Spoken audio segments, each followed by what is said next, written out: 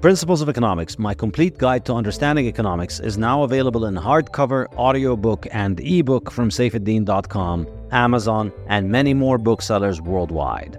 And now I am also teaching a course based on this book on my website, saifedean.com. Principles of Economics will run the whole academic year from September to June and will have a new lecture every 2 weeks, as well as weekly live online discussion seminars open to learners from all over the world and from all walks of life. Whether you're a student, a professional, or a retiree, you are making economic decisions every day, and this course will arm you with the wisdom of centuries of economists to improve your economic decision-making. You'll also get a free book of Principles of Economics if you sign up for the course. Go to saifedean.com and sign up now.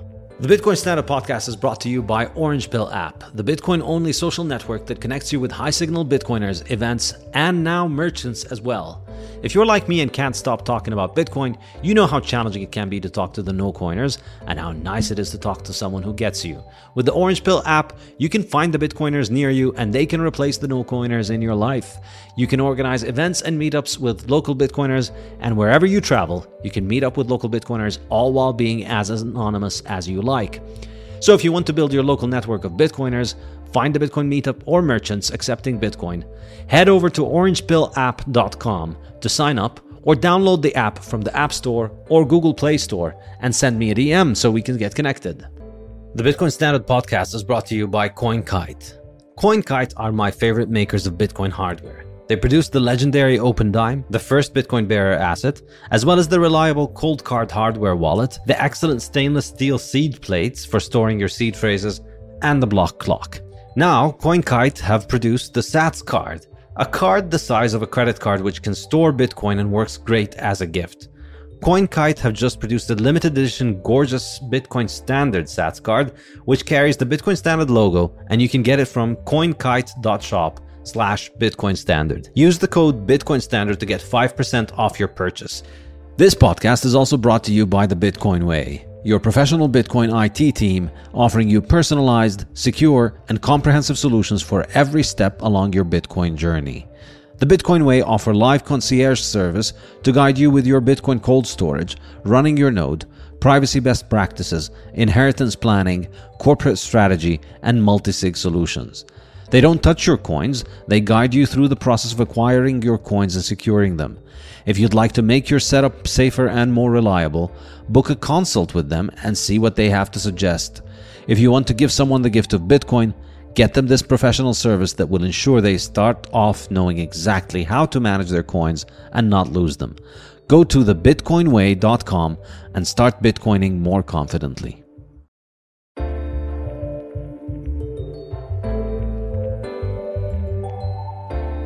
Hello and welcome to another episode of the Bitcoin Standard Podcast. Our guest today is Dr. Cate Shanahan, a family medicine MD, a New York Times best-selling author, a speaker, and a consultant. She's well known for her revolutionary approach to nutrition and her exposure of flaws in scientific studies used in support of government dietary guidelines. Dr. Shanahan is the author of Food Rules 2021, Deep Nutrition from 2017, and A Doctor's Guide to Healthy Eating from 2010. She joins us today for a discussion of nutrition, traditional diets, and the impact of seed oils on human health. On a personal note, Dr. Shanahan's second book, Deep Nutrition, was enormously influential for me.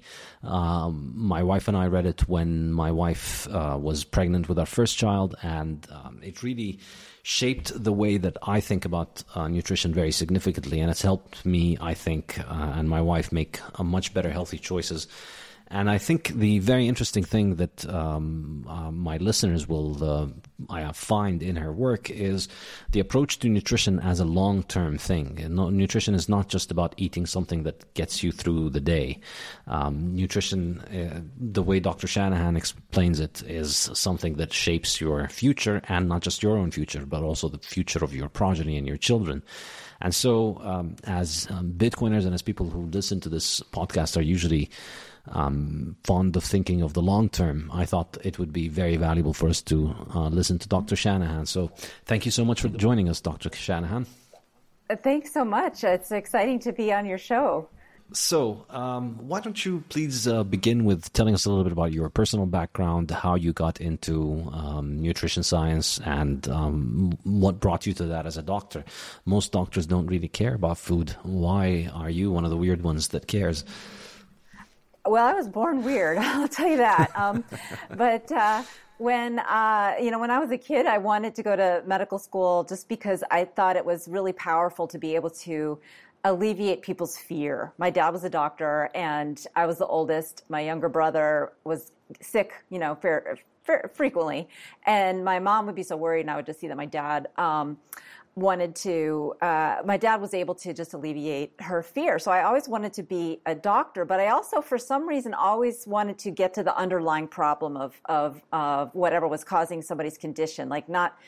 I thought that medical school would teach you that, and it didn't. And so once I had graduated from medical school, I had already been jaded because I kind of had to let go of that dream of getting to the root cause of what was making my patients sick and myself. Like, the driving factor for me, my own health, was I had really a major health setback in my early 30s, and I couldn't walk. It was a mystery condition, so it was a medical mystery, and I even my boss was like giving me a hard time about not walking and literally making fun of me. It was horrible. And so I tried everything. I had surgery, no answers. So my husband, who likes to cook, and I mention that because I feel like a lot of people who really like to cook think this way. They think food matters more than people who just don't, on average. If you don't like to cook, you don't always maybe think food matters quite as much, but it seems like there's that correlation. So he loves cooking, and he told me that my diet of basically a lot of sugar was probably not good for me. And then when I got so sick I couldn't walk, I couldn't exercise, I was bored out of my mind. So I actually read some of the books that he was telling me I should have read a long time ago. And it opened my eyes to this concept of essential fatty acids, which really blew my mind, because essential fatty acids are things like the omega-3 and the omega-6 that everyone now knows about. But this was 2001, and it was something that I had not heard of in medical school. So that was where it started for me, was trying to understand, what are these essential fatty acids, healthy or not? Because I was reading opposite things about them, right? The standard medical literature was saying that omega-3 and omega-6, that are like the polyunsaturated fatty acids, are these essential things, and then we just need to eat more of them than saturated fat. And then I had run into scientists who were saying, well, wait a second, really, there was never any evidence against saturated fat. And so that, for me, was the question I needed to answer. I needed to resolve that argument in my mind. What is the type of fat that is, causing heart attacks? Is there a type? Does even fat have anything to do with heart attacks? Because the whole argument against saturated fat rested on the idea that saturated fat clogs your arteries like grease, hot grease in a cold pipe. And that is the whole foundation of modern nutrition science. And so when I got to the answer to the question of, actually, no, saturated fat was never proven to cause heart attacks, and these polyunsaturates that we are now consuming in so large quantities, they seem to be the actual thing that is causing heart attacks these days. And so it was a complete paradigm shift. And I just had to then, so that was like, okay, everything I learned in medical school was wrong. And I was starting to find that not just the issue of fats were wrong. And this was all just for me to try to figure out, okay, what is a healthy diet? What should I myself be eating? And then, of course, the tantalizing revival of my original dream, going to medical school, to be able to understand what people's root causes were, right? So I was like, maybe this is it. Maybe this is what I've been looking for my whole life. And so, that's why I was so driven to to just keep researching and reading, and willing to like explode everything I had learned about nutrition in medical school.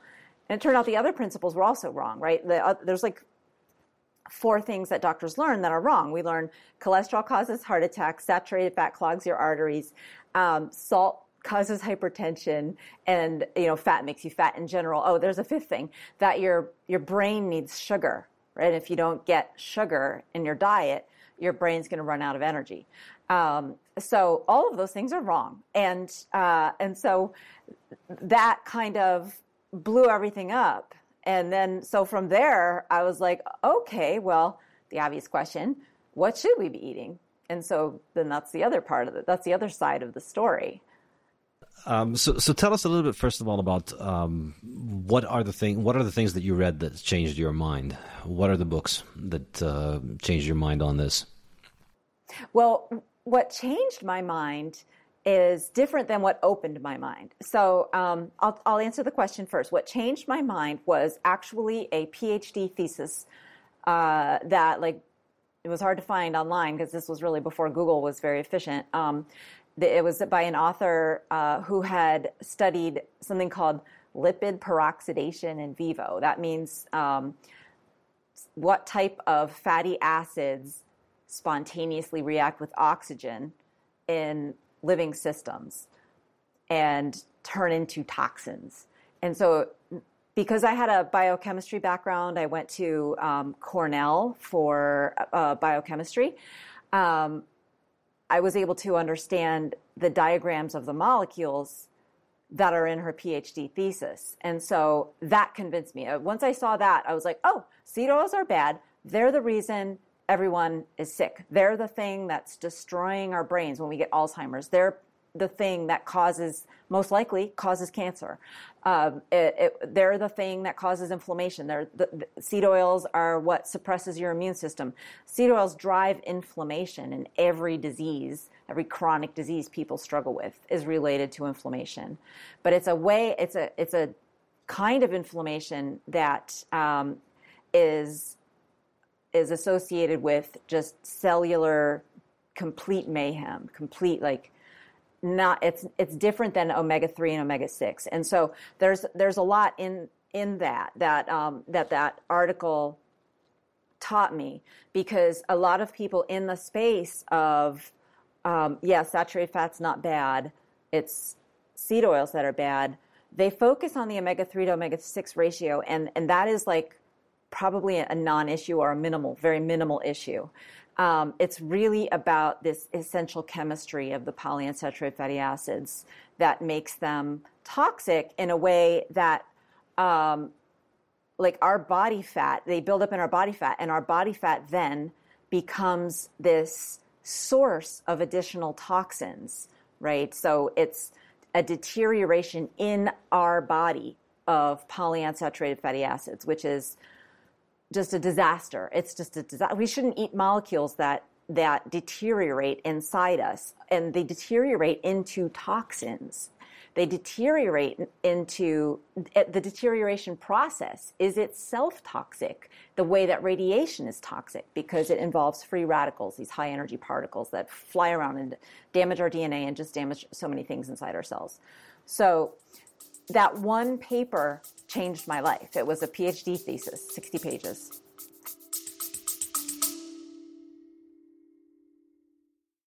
The syllabus for my new online economics course, Principles of Economics, is now available on saifedean.com. The course will take place over 18 lectures, each based on one chapter from my new book, Principles of Economics, which will be available for free as an ebook for everyone registering for the course. Lectures will be released once every 2 weeks on Mondays, starting on the 25th of September 2023, and will be available in video and audio format. Live discussion seminars will be held once a week on Thursdays at alternating time slots, 12 hours apart, to ensure learners can attend from all over the world.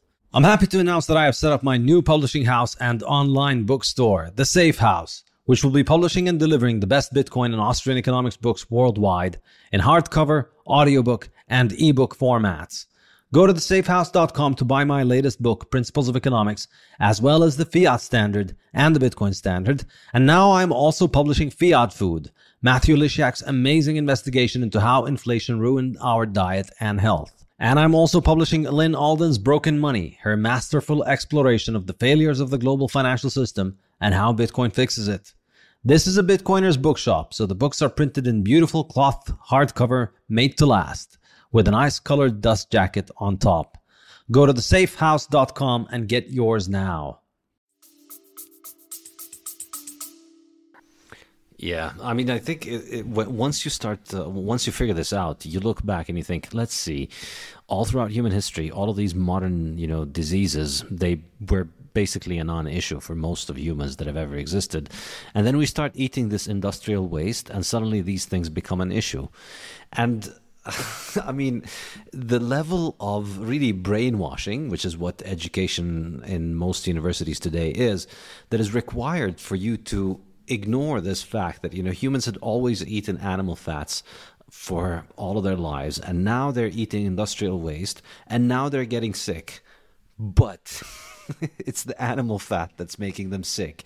It's not the industrial waste. I mean, it's so obvious once you figure it out, but really the amount of effort that goes into making this appear to be scientific. Then, saturated fats, they're bad and they're correlated with heart disease. And, the science is settled on this, and we already know, and all of these government agencies and the American Heart Association and all of these organizations are just so set on it. And it's truly astounding. And I think my listeners will see a lot of familiarities with that, with economics. I think, nutrition and economics are two fields I've studied closely enough to know that basically what you learn in a university is a lot of nonsense. It's very similar in economics. Like, we moved to this world where governments get to print unlimited amounts of money. And in that world, we have unlimited inflation. And somehow you have to go to university to figure out, to be taught that these things are not related, and that inflation is just, it happens because of all kinds of crazy things taking place. So the seed oils, that is basically like the the entrance of the rabbit hole. And then you start questioning the rest of the stuff. So it turns out saturated fats themselves are not bad. Why? What makes you think that? I mean, the science is settled. Saturated fats are bad for you. Why won't you just listen to the science? Well, what you said about university education is very true, sadly, for a whole lot of stuff. But the one thing that they can't take away from us is math, right? Like 2 + 2 = 4, and algebra and calculus, and related to that kind of like hard science, chemistry and biochemistry. Nutrition science is a soft science, but biochemistry is a hard science. And the biochemistry says that saturated fat is stable to free radical cascades. It does not get attacked by oxygen, and that chemical fact about saturated fat means that it is essentially anti-inflammatory, and it should be the bulk of what's in our body fat, should be saturated or other stable fats like monounsaturated, which is relatively stable compared to polyunsaturated, the stuff that's the most common, the highest concentration type of fatty acid in the seed oils, the Hateful Eight seed oils that I talk about, because it rhymes with Dr. Cate. So Dr. Cate's Hateful Eight seed oils. So that's the chemistry. I mean, the chemical fact is that oxygen will attack polyunsaturated fatty acids. And if you have too much polyunsaturated fatty acid in your body fat, then your body fat becomes a source of inflammation when your cells try and burn it. That makes, in other words, your body fat becomes this thing that when you try to burn it, makes you feel sick and tired. Then, of course, you're going to, when you try to burn your body fat to lose weight, you're going to feel bad. When you try to burn your body fat between meals, even, you might feel bad. So it makes people overeat. It makes them feel bad in a specific way that makes you insanely hungry. But saturated fat is stable, and it's like the antidote to all of those problems with oxygen. It's really oxygen that causes the problem with toxicity, because oxygen, as much as we need it to breathe, we have to be able to control it when we breathe it in our bodies. And we have all these things, all these systems in place to make sure that oxygen stays under control. It's like if you have a stove in a kitchen, you don't just want the entire kitchen to be flames. You want the stove top to be flames, and you want to be able to turn that thing on and off and up and down exactly when you need it. But when you have so much PUFA in your body fat, little fires can start anywhere, and it is very similar to, an explosion, a miniature explosion, oxygen reacting with polyunsaturated fatty acid, oxidizing. So oxygen is what causes fires, right? So we need to be able to control oxygen in our kitchen, in the stoves. We need to be able to control oxygen in our bodies, in our bloodstream, in our body fat. And we have systems in place for that. And the name of these systems is antioxidant enzyme systems. So if you've heard of antioxidants, then that's part of the system. But when you have so much PUFA in your body fat, you actually deplete your body. Well, sorry, when you say PUFA, just sorry to interrupt, but when you say PUFA, you mean polyunsaturated fatty acids, right? PUFA is polyunsaturated fatty acid, and yes, it comes from seed oils, exactly. Thank you. So yeah, when you have so much polyunsaturated fatty acid in your body fat, you end up depleting your body's ability to control oxygen. You lose control of oxygen, and when that happens, your tissues will be subject to inflammation. Seemingly randomly from time to time. And that is disease. That is chronic disease. That's how we get cancer. That's how we get degenerative brain diseases. That's how we get autoimmune diseases. That's how we get all of the modern chronic diseases, is oxygen getting out of control. And the fastest route to that sickly state is eating seed oils. There are other routes, right? Like if you're extremely malnourished, if you don't get anywhere near enough protein, anywhere near enough vitamins and minerals and all sorts of things like that.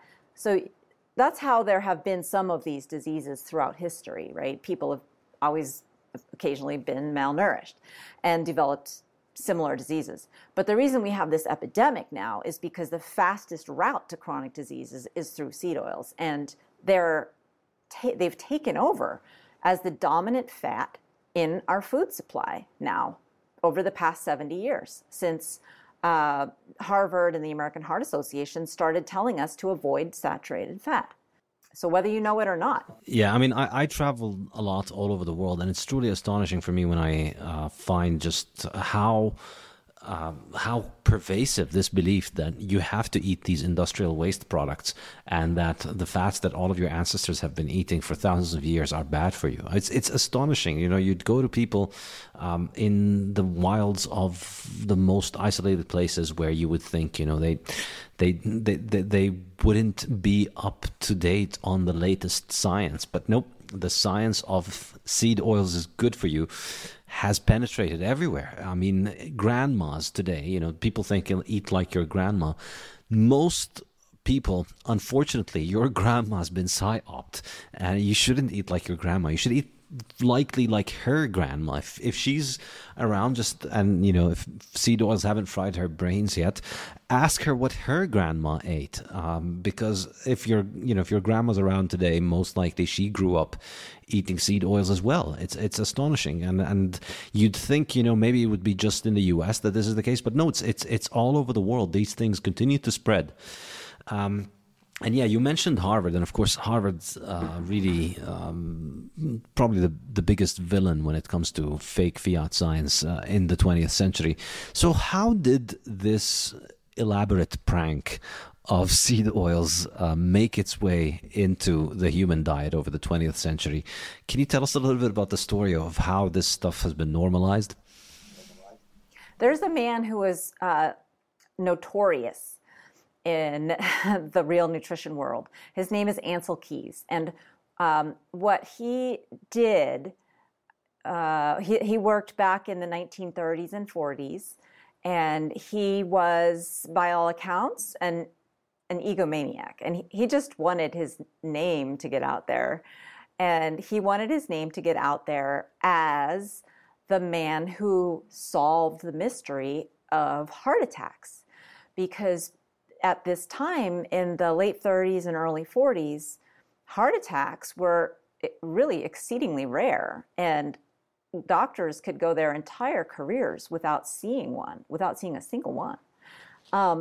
And so the problem was that doctors had already kind of figured out that it was cigarette smoking. But Ancel Keys wanted everybody to forget that and listen to him instead. And his idea was more captivating because he was like a great marketer. He created this image of, when I said earlier, hot grease in a cold pipe, like congealing, that's a quote from Ancel Keys. And so what he says is saturated fat congeals in your arteries like hot grease in a cold pipe. And it just creates this image that sticks with you and is unfortunately a very effective meme that has infected everybody's nutrition perception these days. But it was all just made up. And he actually knew, he had to know it was a lie because he was collecting data. So he was a very influential person. He was an extremely good social engineer. He became friends with the President Eisenhower's personal cardiologist named Paul Dudley White, and convinced this physician that saturated fat was the cause of heart attacks, not cigarettes. And Paul Dudley White never really let go of the cigarette thing because he did continue to sort of nag Roosevelt. Eisenhower. Eisenhower. Thank you. Eisenhower. He did continue to nag him about like not smoking, but he was a 4-pack per day smoker, by the way, and he had a heart attack in the 1940s, and that his heart attack was what brought the fear of heart attacks to national attention. There's, like, nobody really had heard of one but the president had once, and he was like in a hospital and basically inaccessible for 6 weeks. It was terrifying. He was a beloved president. People feared for his life. And so people just became terrified of heart attacks. And so this is why Ancel Keys wanted to be the guy on the white knight on the horse rushing to the rescue with his, like, saturated fat was a problem. So he influenced Paul Dudley White, who was at Harvard, which is basically the pinnacle of medical education. If you're at Harvard and you say anything about diet or nutrition, people are very likely to believe you because you're at Harvard. And so economics, Harvard, unfortunately. Yeah. And so that's how he got Harvard on board. And then the other thing that he did was he was really good at raising money. And so he got Procter & Gamble to donate $1.7 or $1.8 million, this is 1948, to the American Heart Association. And Procter & Gamble they sold seed oil. They sold cottonseed oil in the form of Crisco mostly. And and Keys also had some relationship to the cigarette industry. And so like in this man Keys, you have all the problems with nutrition because he didn't want to just admit that cigarette smoking was what was causing heart attacks, had nothing to do with diet, end of story. He wanted to make it a lot more complicated and make us all afraid of saturated fat because he wanted to be the father of the diet heart hypothesis. And he had his way because he is still lauded as this genius by Harvard and by Tufts and all of our most respected educational institutions that doctors sort of blindly follow because it seems to make sense. And besides, we all grew up hearing it has to be true. Yes. In my book, The Fiat Standard, my latest book, I draw an analogy between Ancel Keys and John Maynard Keynes. Their names sound the same, and I think they played a very, very similar role in economics in their respective pseudosciences, I should say. They both popularized these ideas, and they're both treated as geniuses today. And I think this world isn't going to be fixed until people come to terms with the fact that both of those people are crooks, to put it mildly. You could also say criminals, I think. I think you could argue Ansel Keys has killed more people than anybody else. Probably yes, even more. I absolutely argue that all the time because he has. I mean, there's nobody who could possibly have killed as many people as him because for generations he's been giving people heart attacks. I think Karl Marx comes close, but I think Ansel Keys probably pips him to that title. Well, he's got a transgenerational effect. So, like, I mean, it depends on how you count, like, he did it, right? Like, so, like, if you count, like, all the wars that maybe were started because of his Karl Marx's way of thinking, yeah, maybe you could get close. But I mean, Ansel Keys, it numbers in the billions. I mean, he's still killing people today, billions. And it's been since 1950. So, not to mention the fact that for 30 years, he hid the data that he had. I didn't bring this up yet, but Ansel Keys actually had data linking cigarette smoking to heart attacks that he hid. And the American Heart Association never published anything negative about cigarettes until 1988, which was 30 years after he had the data collected. So all of that you can lay on Keys' feet too. Yeah, absolutely. And this is one of those things, you know, whether it's Keys or Keynes or I think in climate science, there's a very large number of people that believe in the official story because they think of themselves as being scientific. And yet it only takes very, very minimal digging. You know, once you just go beyond the press releases in the New York Times and the Harvard press releases that tell you what you should know, you know, all of these summarizing science for the public, once you scratch under the surface of that, immediately you see, hang on a second, we can't even look at the data. It's true in economics in many cases, it's true in nutrition, and it's definitely true in climate in many cases. And in Keys's case, he did this thing called the 7-country study, which is, you know, 7 countries, and he just drew a graph with 7 countries. He picked the 7 countries that he wanted. He eliminated, I think he had another 10 countries. What was it that he just didn't include in the graph? Yeah, so there's 2 studies with similar names, and it's very hard to sort them out. So the first study where he handpicked, it was 6. It was called, the first study that he did was much smaller. It was called the 6-country study. It was kind of a preliminary study laying the groundwork for the next huge study, which was then called the 7-country study. That one was huge, had a lot of data points. But so with the 6-country study, he visited 22 countries and plotted the data for 6 of the 22 because those were the 6 that sat nicely on the line of more saturated fat, more heart attacks. And so he'd already handpicked. He already kind of knew what countries to go to. And then he went to, you know, these 7 countries, and he still couldn't actually prove that there was a link between her, even though he kind of handpicked the 7 countries and spent 30 years trying to massage the data. When the book, there's a book called The 7-Country Study that when that was published, and you read that, you see all over the place that, it was more cigarettes than anything else. And, cholesterol and saturated fat didn't really seem to play a role all over the place. But in the intro and the very end, where, you know, people are more likely to skim and read, you will see the hand of Ansel Keys. There were multiple authors on this thing. So that's how you can have one book disagreeing with itself.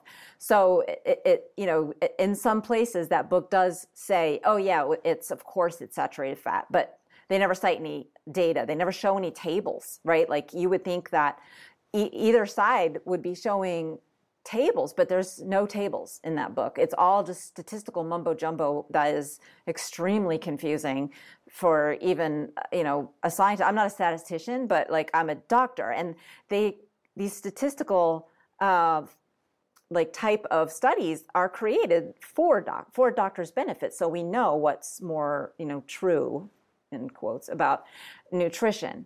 I mean, statistics is the worst way to try and figure out nutrition. But anyway, so, I mean, the reason I'm bringing it up is because they could make it really simple.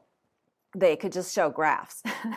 Because if something is really true, generally you don't need sophisticated statistics. You could just use a simple graph. But they didn't do that. They didn't show any of that. They just do all this, like, all as controlling for this variable and, age adjusted and everything else, where you just cannot possibly figure out what the real truth is. You just need to see the raw data, which they never show you. Yeah, and I think today most sciences essentially are just statistics. Like a lot of subject experts in nutrition or all kinds of fields, they like to pretend that there's this secret esoteric knowledge that you need to get when you go and you spend 5 years in a grad school, but really it's just a bunch of statistics. Most of these sciences, it's all the same. They do statistics, and then once you actually study statistics, you realize it's optimized as a method of knowledge for being misrepresented. It's optimized for being able to basically lie with numbers, and so the way that I see it is that, and what I mentioned in my book, The Fiat Standard, is that with the fiat scientific method, whoever gets to define the null hypothesis gets to get the answer that they want. And so you start with the null hypothesis that saturated fats are bad for you. It's basically impossible to make a statistical study that will disprove this in nutrition, almost, because you can always make the data say what you want. Just eliminate numbers or introduce confounding variables or take out things that you call confounding variables, and then you'll get the result that you want. But then, of course, the people who pay the scientists, the people who decide who gets funded, are the ones who call the shots. And so that's why you can't be a nutrition scientist. I mean, it's astonishing when you think about it. Today, we're in 2022. This stuff has been going on for 70 years. You'd think some nutritionist would get a clue. One of all of these tens of thousands of nutrition PhDs all over the planet that are out there telling their poor patients to eat more industrial waste. You think one of them, would look at the data and figure out maybe industrial waste is not good. I'm sure many of them have, but they don't get financed, they don't get funded, they don't get published, they don't get promoted, they don't get into the universities that get to have their press releases featured in the New York Times. And it's astonishing when you look at where it's gone. And of course, it leads to this cultish behavior where people think, no, well, this is what the science says. You can't be right. Okay, well, you're an MD, but, what do you know about nutrition? You should stick to just talking to your patients and listening to what the nutrition scientists say. And that's it. As long as you get to call the shots of who gets to be an authority, then you can make anything sound scientific, even eating industrial waste. And doctors have more knowledge than they're generally given credit for about nutrition science. And, I just want to point this out because a lot of dietitians say that doctors don't learn anything about nutrition. And they say, oh, yeah, well, at most you have a 1-hour course on nutrition. But the reality is that everything that a dietitian learns about nutrition, you can learn in a weekend. Most of what they are learning is just some basic physiology, and then whatever else they need to do, like which calculation they're going to do to calculate exactly how many calories, and a lot of stuff that now we have apps for, so you don't really need it anyway. And I'm not saying that dietitians don't have any aren't intelligent people. I'm saying that doctors should not accept this premise that they didn't learn anything about nutrition, because here's what we do learn. And let me just lay this out.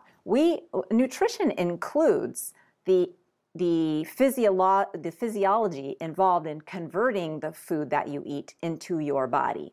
And that we learn a great deal of. That's all the basic science, like cell physiology and organ physiology. And we do learn a great deal of how protein is metabolized, how carbohydrates are metabolized, even how fats are metabolized and distributed throughout the body, and what organs need fat or how we fuel. We do learn a lot, and yet we still allow ourselves to be led by the nose by the statisticians who run the diet studies, right? So we know we don't really understand statistics. We also have a course on statistics, but you can take a lot of statistics and you still can be confused on purpose by statistical based papers, because like you said, statistics is almost a science that seems to be created to hide reality. And so I agree entirely. So that's why I just like saying, hey, if something seems like you can't figure out, like, that it's not that obvious that you really need statistics to figure it out, it's probably not true. And that's why in the Fat Burn Fix, I show the one piece of statistics that I think all of us need to pay attention to, which is a graph of how much seed oil we used to eat 100 years ago and how much seed oil we eat now. That correlates completely with our rates of type 2 diabetes and prediabetes. There's a perfect correlation. And there is no such correlation with any other nutrition variable, including carbohydrates and sugars. So, including red meat, including saturated fat. It all comes down to the seed oils, which is to say polyunsaturated fatty acids, because that's that's mostly what they are. That's the one piece of data that we need. And it's not sophisticated statistics. You can be 5 and you can understand that something's going on there with those parallel lines. But this is the thing. If you study statistics, if you study nutrition, if you go to graduate school, it's essentially an indoctrination camp where they make you look at this and say, oh no, correlation is not causation, and it can't be that simple. And here's a whole bunch of other data and a whole bunch of other graphs for why actually it's really the butter and the saturated fat that's making you sick, and you should continue to buy industrial waste from our sponsors. I wanted to get a degree in public health, a master's in public health, but at least half of all the courses that I would have had to take was statistics. And I couldn't do that because you don't need statistics to know what you should be eating. You just need to open your eyes. And really, you just need to open your mind, right? Like, there's that saying from the new Pope. I love that saying, this one right here. It says, God is a mind that opens, because that's where all possibility begins. And if you don't have an open mind, nothing can be done. You can't learn anything. But so really, we already know everything we need to know about nutrition. We have the science. We have boatloads of scientific books that tell us exactly what to eat, except that we don't call them science book. We call them cookbooks. And if you look at cookbooks from before Ansel Keys, you are finding everything you need to know. You're finding the instructions for building a healthy human body. You just will naturally, chefs naturally, people who like to cook, we have tastes for fat and salt and protein and bitterness and sour and sweet for a reason. Because when you're working with real food, you will want a balance of all of those things, and that will guide you to food that tastes good. When you're working with real food, it will guide you to nutrition. The more flavor a food has, the more nutrition it has. And we are so used to not having nutrition in this country that we are disgusted by flavor and nutrition in the form of liver, right? Like, if you grew up eating liver, you developed a more sophisticated palate. Your brain is more able to recognize nutrition than if you didn't grow up eating liver. And if you grew up eating liver and it was introduced to you in a nice way, a proper way, you crave liver. If it was force-fed down, you just like anything, you probably don't have such a great relationship with it. But my point is, we are creatures of nature, and we need to know that nature is science. And that nature is science. When we are doing science, we are investigating nature. And any only the real sciences do this, right? Statistics doesn't count, but botany and ecology and meteorology, yeah, one of your favorites probably, and certainly physiology and nutrition. Well, not really nutrition, but chemistry. Those are all investigations of the workings of nature, an attempt to better understand nature, which is our parent. And when we do something like say, well, food that tastes good is never good for you, we need to realize that we are saying nature made a big mistake in making us like salty, buttery steak and with bone stock gravy or caramelized onions, which are salty and buttery. We are saying that we are smarter than nature, which is to say we are smarter than actual science. It is a statement that should never be made. You should blow up if you ever say it. Yeah, I think, if you look at most of these sciences, so it's definitely true in economics and in nutrition, there was a long human tradition for thousands of years where people had studied this question and tried to come at answers of what is it that we need to do in order to make this thing better. And then the 20th century comes along and we throw all of that away and we replace it with a bunch of statistics. And, statistics that are financed by corporate sponsors who want specific answers. And it's true in economics, it's true in nutrition, it's true in all kinds of things. It doesn't matter all of the thousands of years of wisdom that had been accumulated.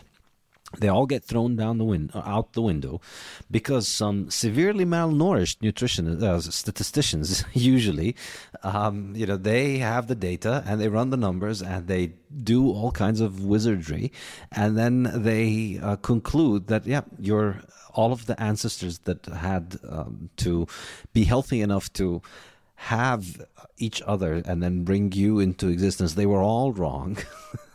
And you need to eat our corporate sponsors' industrial waste in order for you to be healthy. Right, and ignore all those thousands of cookbooks that people have been publishing that are, that each recipe actually is an instruction, a little piece of the instruction manual for building a healthy human. And if you don't want to read thousands of cookbooks, I compiled like the base recipe of what does a healthy diet look like in deep nutrition, and came up with 4 foundational principles, which are the strategies that people all around the world used to convert the resources of nature, the nutrition from their environment, into food that they could eat to inform their DNA, how to build a healthy human. So we have like the science of why cookbooks from before 1948 are actually a wonderful resource of nutrition. These are nutrition textbooks. This is what nutritionists should be studying, or forget that. They should just be chefs, right? We should really, nutritionists were chefs. Chefs were the original nutritionists, the people who could cook, because the foods that they made tasted good. Our DNA came to expect that same combination of chemicals, the same combination of nutrients. Our DNA came to expect that. And so that informs the DNA inside each one of our cells and how to run the cell properly. And if you don't get that blend of chemical instructions on how to run a cell properly, that's when you get disease. That's the deficiency angle of disease. There's 2 ways to get disease: nutritional deficiency and toxicity. And so seed oils are convenient, handy packages containing both. They have almost no nutrition, right? Most of the vitamins have been stripped out. All of the minerals have been stripped out. And when they come out of the factory, they have toxins in the bottle. And then when you cook with them, the toxins multiply because of those interactions with oxygen that I was talking about earlier. And I do explain all this in both of my books if you're curious about how, like, this is like the math of the body, right? This understanding the polyunsaturated fatty acids and how oxygen destroys them and turns them into an enemy of the state when they're in your body is the mathematics that you need to understand nutrition science. That right there is so, so important. So that's the toxicity part of it. And then the nutrient deficiency part of it, we get that too, because we're told to eat so much, processed food, of course, but starchy stuff. We're told to eat a lot of fruit. Well, they always say fruit and vegetables, right? Well, what's easier, peeling a banana or taking kale and de-stemming it and giving it a nice little massage they do in restaurants that's how they make kale salads in restaurants. They actually massage it and it releases some enzymes and softens it. It's kind of cool. But anyway, it's a lot harder than peeling a banana. So my point, people eat a lot more fruit, which is way less nutritious than vegetables. So there's all kinds of ways in which our nutritional paradigm turns us towards toxins and away from nutrition. And all we need to do is open our minds to the possibility that that is wrong, throw that out, and then where do you go from there? Well, you know what? I mean, that can be a difficult journey for a lot of people, because I tell you, I get letters every day from people who are like, well, okay, I buy it that seed oils are bad, but then this guy over here says we should never eat fruit, or that we need to eat a lot of honey, or we need to avoid lectins. And then you have all the noise and the chatter about, okay, well, so if saturated fat isn't bad, then, and everything that my doctor tells me is wrong, then what's true now? We have no foundational principle. And that's where Weston Price comes in. So, we draw the analogy between Ansel Keys and John Maynard Keynes, and I also make the analogy in my Fiat Standard book between Weston Price and Ludwig von Mises. I don't know if you ever heard of Ludwig von Mises, but he's like the Weston Price of economics. So you go to university, you never hear about Weston Price in your nutrition department or in your medical school. Similarly, you never hear about Ludwig von Mises and the Austrian school. And what they have is just, it's almost like a parallel reality. These books that exist out there with an enormous amount of sense, where you read them and it just blows your mind and you understand how the world actually works. And everybody at the university is just snickering at, this guy's already is too old and it's already been discredited. So tell us a little bit more about Weston Price. I'm personally a big Weston Price fanboy. I am too. And I borrowed his book from the library. It was a 1948 copy of his book called Nutrition and Physical Degeneration. And I fell in love with him as soon as I saw the line in the book where he said, health in its fullness is nature obeyed. And what that sentence does is, I have a fan blowing on me, sorry, so it keeps getting in my eyes. What that sentence does, health in its fullness is nature obeyed, is it tells you what is his core value. And his core value is exactly my core value, which is nature is science, science is nature. You can't separate the two. And so to obey nature is to eat what's good for us. And that means to obey your human nature and to trust it when something tastes good, that it's probably good for you if it came from nature, right? Problem now is we have so much food that does not come from nature. Everything in the middle aisles of your grocery store does not come from nature. And even the stuff on the edges isn't so great anymore. But what Weston Price, the reason I love him is because he made that statement and that clear foundational principle, which I think is the basis for the rest of nutrition science. If you can't agree with that, you shouldn't be talking about nutrition. You should go away. Blow up. I'm going to blow up a lot of people. So Weston Price was actually a dentist. And back in the day, dentists were surgeons, right? They did massive orofacial surgery, and it was a big deal to get a tooth pulled because when he was working, there was really no anesthesia except for chloroform and ether, which would kill people sometimes. So, just simply getting a tooth pulled was an extremely painful or dangerous process. And he took it seriously that, he was distraught about how crooked people's teeth were.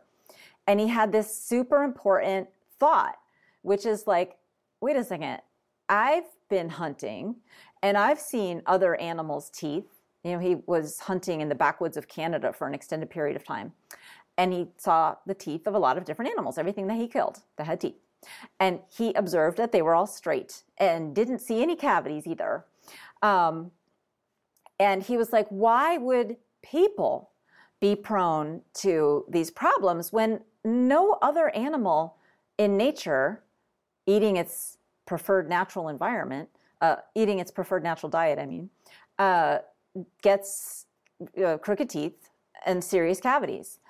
And so that his null hypothesis was, this stuff that I'm seeing as a dentist and all this suffering that I'm putting people through with pulling teeth and doing surgery to deal with bone infections and stuff that would happen from they didn't have antibiotics either. So there was a lot of infectious disease in dentistry, and all the suffering that he was putting people through, and, death and losses.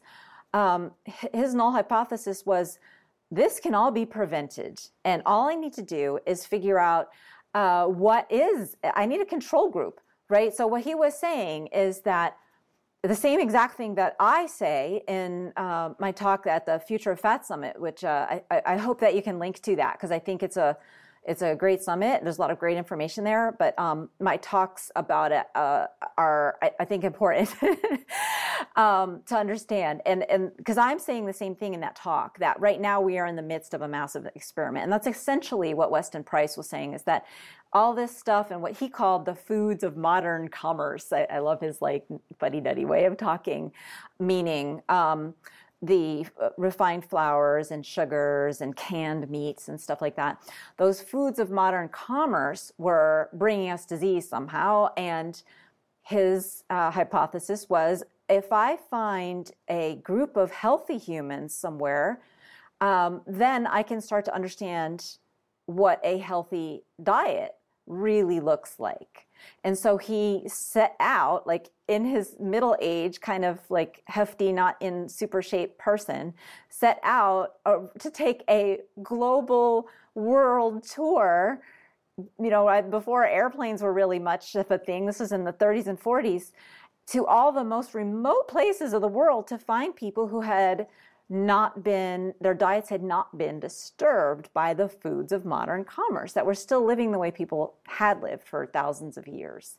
And what he found was that he basically proved his hypothesis correct. When you go to these places, so he went to places he actually went to Hawaii, where I was living when I heard about him.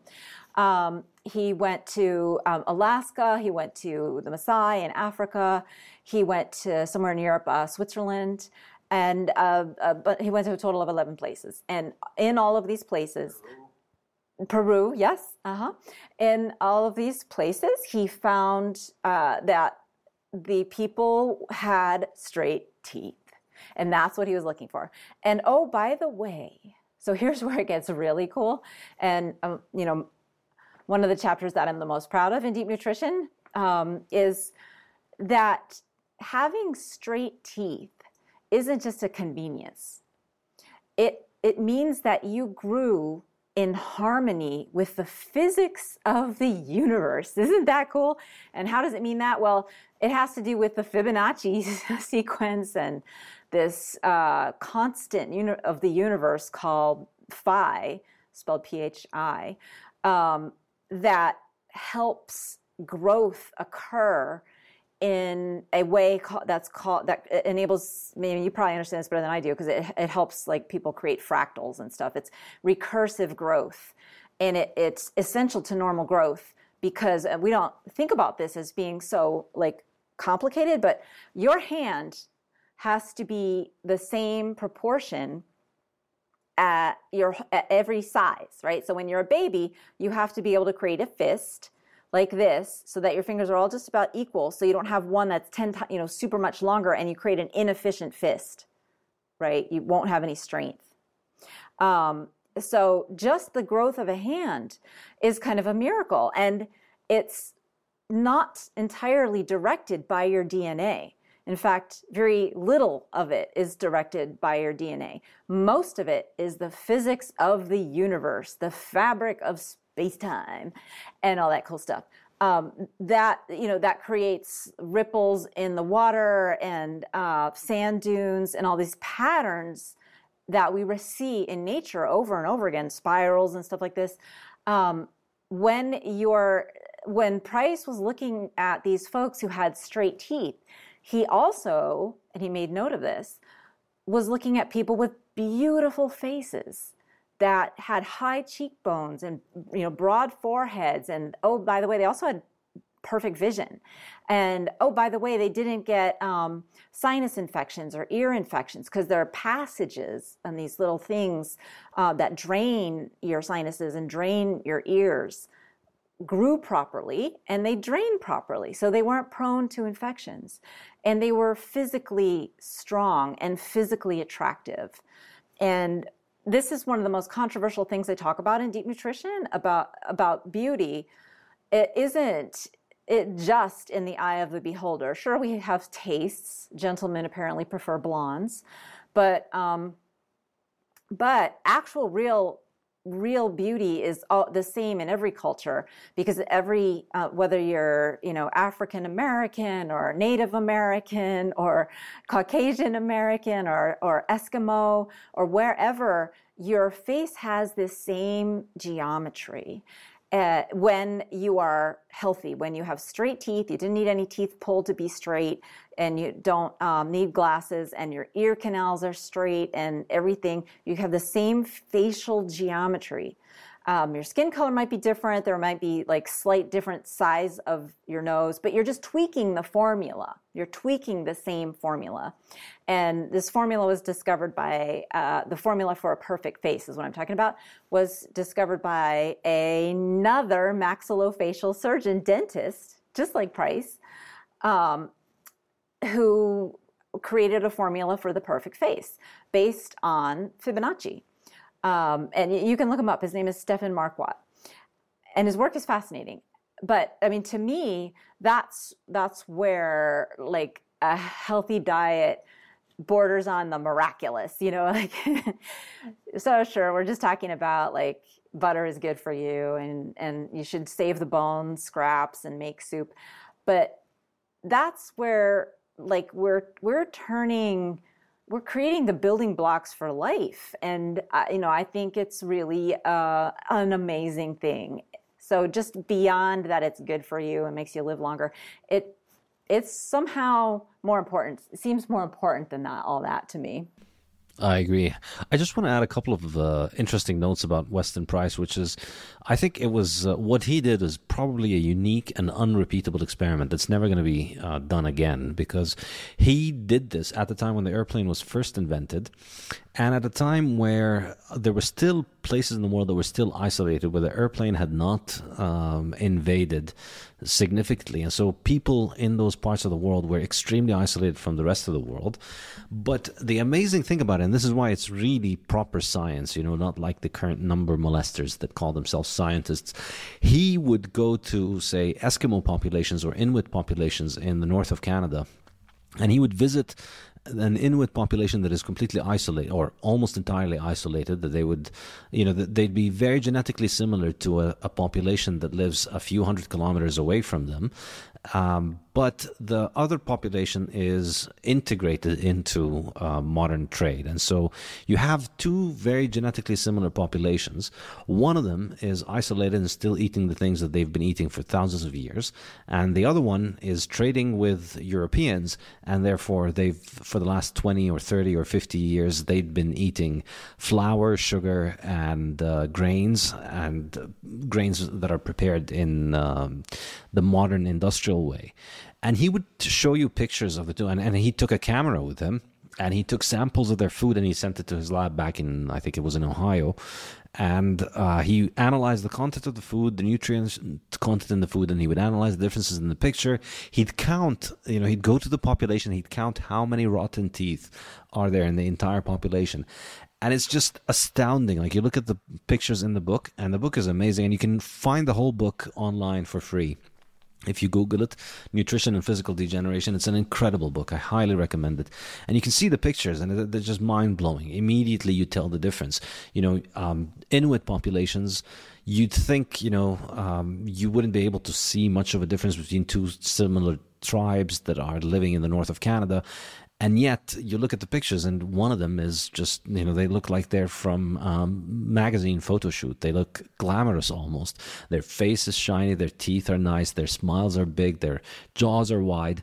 And the other population, they've been invaded with all of this food, and so they have all these health problems. Their teeth are bad, and labor is bad for their women, and all kinds of things that you think of as just a normal part of life only appear in the population that was eating all of this bad food. Well, we've lowered the bar on health, right? It's now we've normalized like wearing glasses and kids needing braces and teeth pulled. I needed teeth pulled. And we've normalized cesarean sections, which, somewhere around 25% to 30% of all births now are by unnatural births are by cesarean section because the woman's body does not properly respond to hormones, or her pelvis isn't wide enough. I mean, that would have killed a species, right? I mean, that's how species go extinct. So we're kind of in that phase right now where we're watching ourselves go extinct. I mean, this is what happens. That's what these chronic diseases are, and these fundamental changes to our physiology that interfere with basic functions like vision, right? Like I need glasses. Without glasses, I wouldn't be able to, function. So, like just because we have created a accommodation for a health problem doesn't mean we should be accepting that health problem as unpreventable. And what I'm saying, and I say this in Deep Nutrition, is we should think of a healthy baby as a lot more than just 10 fingers and 10 toes.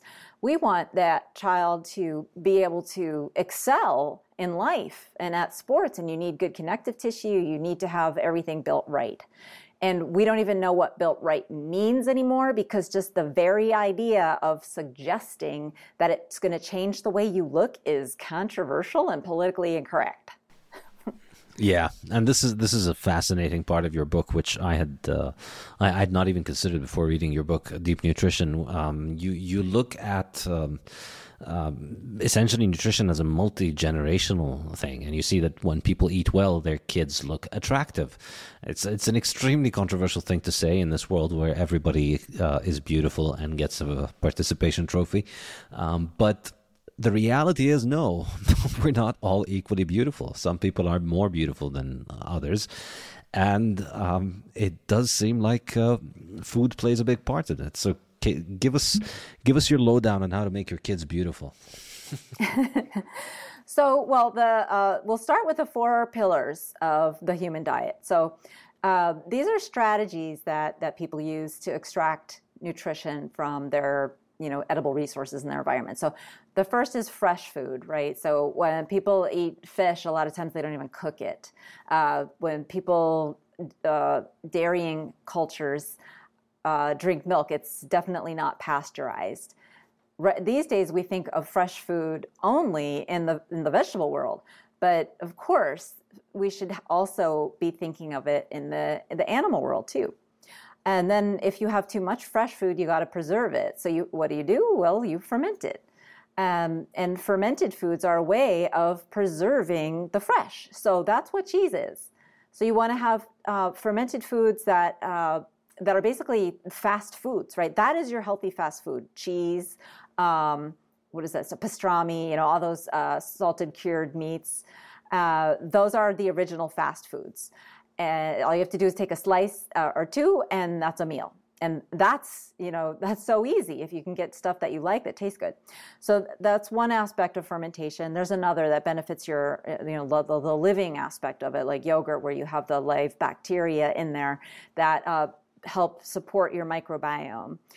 And then fermented also comes along with the second pillar, is sprouted too. Both of those are things that work with nature. So sprouting, you'll sprout like beans before you cook them, right? And sprouting doesn't mean turning them into a sprout. It means soaking them for long enough for a little rootlet to start to form, and the germination process begins. And that enables you to cook it for faster, and you lose less vitamins that way, and it also enhances the nutrition of it. So that's the second one. The third is meat on the bone. So you want to have, you want to save the bones, and you want to use the skin and all the joint material after you eat, like say a turkey dinner or chicken, anything with bones in it. Save those bones in your freezer and make stock out of them, because you extract nutrients when you make stock that don't exist anywhere else in the animal world, and that are good for your connective tissue and your joints. And if you don't want to feel your age when you're 75, you need good connective tissue. And so these things are essential for that. And then the last pillar is everybody goes, oh, with this one, which is organ meats, right? So liver and like everything.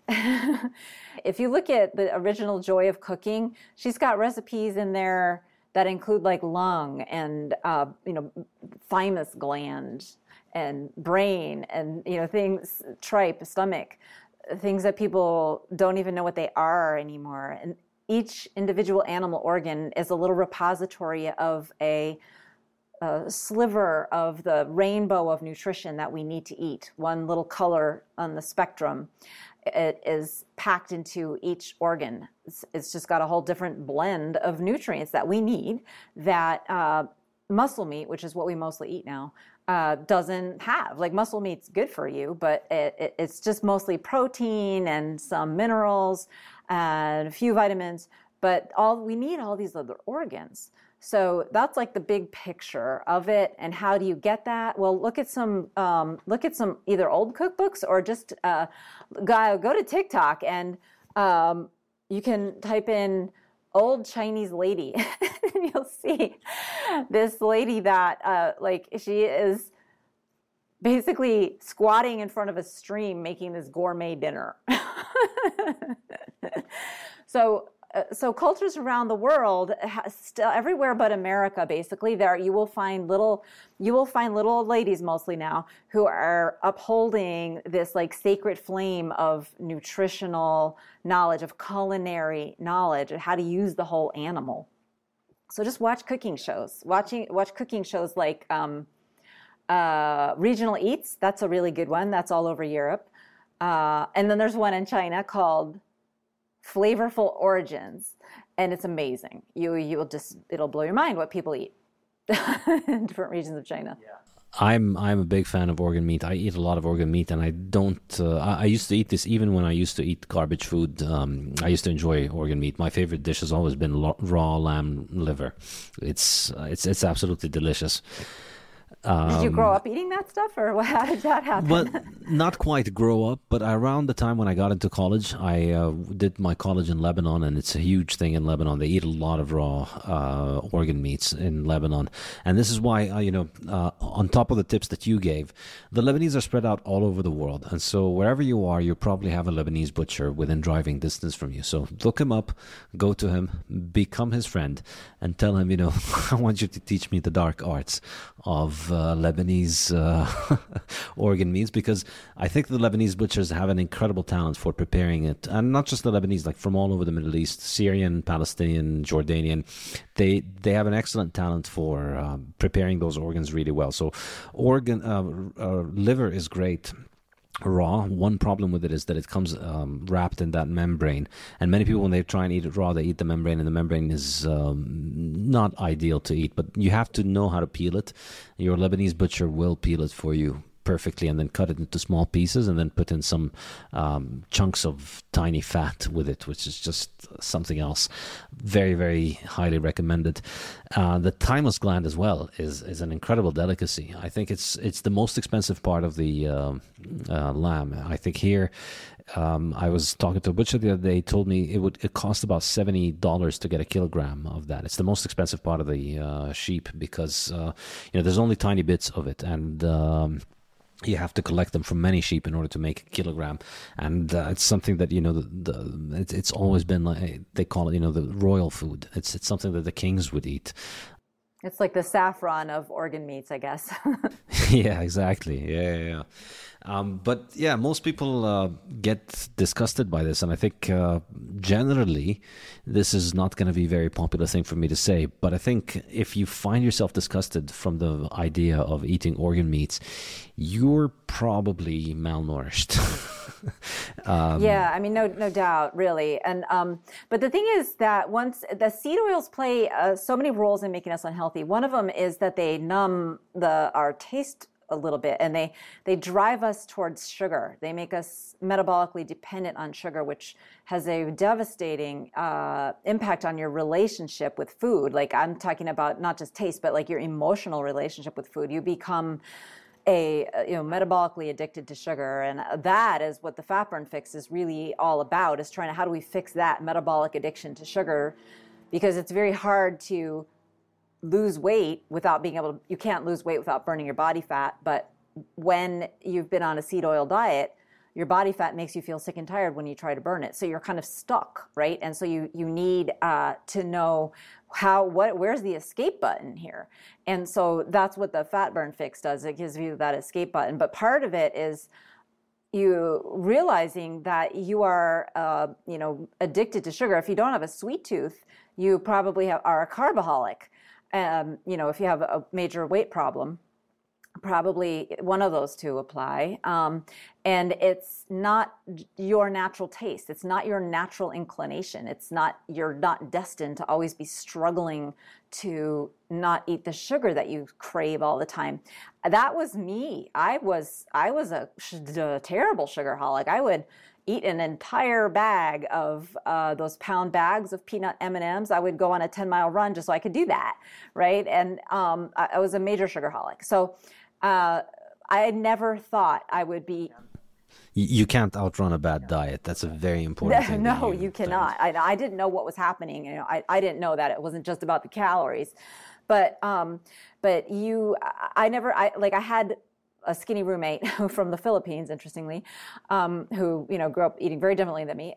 She didn't crave. She said, I had a conversation with her where she was like, well, I would much rather have another serving of steak than have chocolate. And to me, that was like, you're not even human. I'm sorry. I cannot relate. My kind of gal. But now I kind of I understand. I can not eat every piece of chocolate in the house now. And I never thought I would be that way. And that's because I got myself unaddicted to carbs by getting seed oils out of my diet and healthy fats in, and, a few other things that really help you recover from from the seed oil, what it does to you and your metabolism. I really think it is the most impactful change that you could do. I've had my mother-in-law come stay with us once, and she didn't change anything in her diet. It's just that when she came here, we didn't have seed oils, so she had to cook with our ghee, and she just felt like a totally different human being.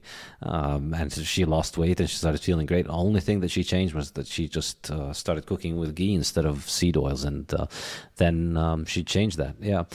Now, one very important point, going back to Weston Price, I think when he first went on this, his hypothesis was that he thought that ideal health, he's going to find this kind of, noble savages who are eating the ideal Garden of Eden diet. And in his mind, because he was, raised on early 20th century American propaganda, that ideal diet would be vegetarian or vegan. And then his own experience showed him the opposite. He found the most important conclusion I take from that book, which I think like people like the Weston Price Foundation don't emphasize this enough, I find, is meat. Is all of those cultures everywhere in the world, all of their diet was based around meat. And to the extent that they ate plants as primarily a mechanism for ingesting animal fats. What are your thoughts on this? How important is meat, and how harmful is absence of meat? Well, meat is essential. And so, that's what we need, a lot of protein. And it's very difficult to get enough protein without meat. And there's also nutrients in animals that just don't exist in plants, like actual real vitamin A, vitamin B12, long chain omega-3 fatty acids. But it's the intensity of nutrition that is easily digested by our digestive system. It's just our digestive system was designed to be minimal, right? That's why carnivores have slim waists. Gorillas have pot belly waists. They sit around eating vegetables all the time. You need a massive digestive tract to extract nutrition from plants. You have to be eating all the time, and you need a very sophisticated digestive process. Cows have 6 stomachs with different types of organisms in every single one, each one doing a different job.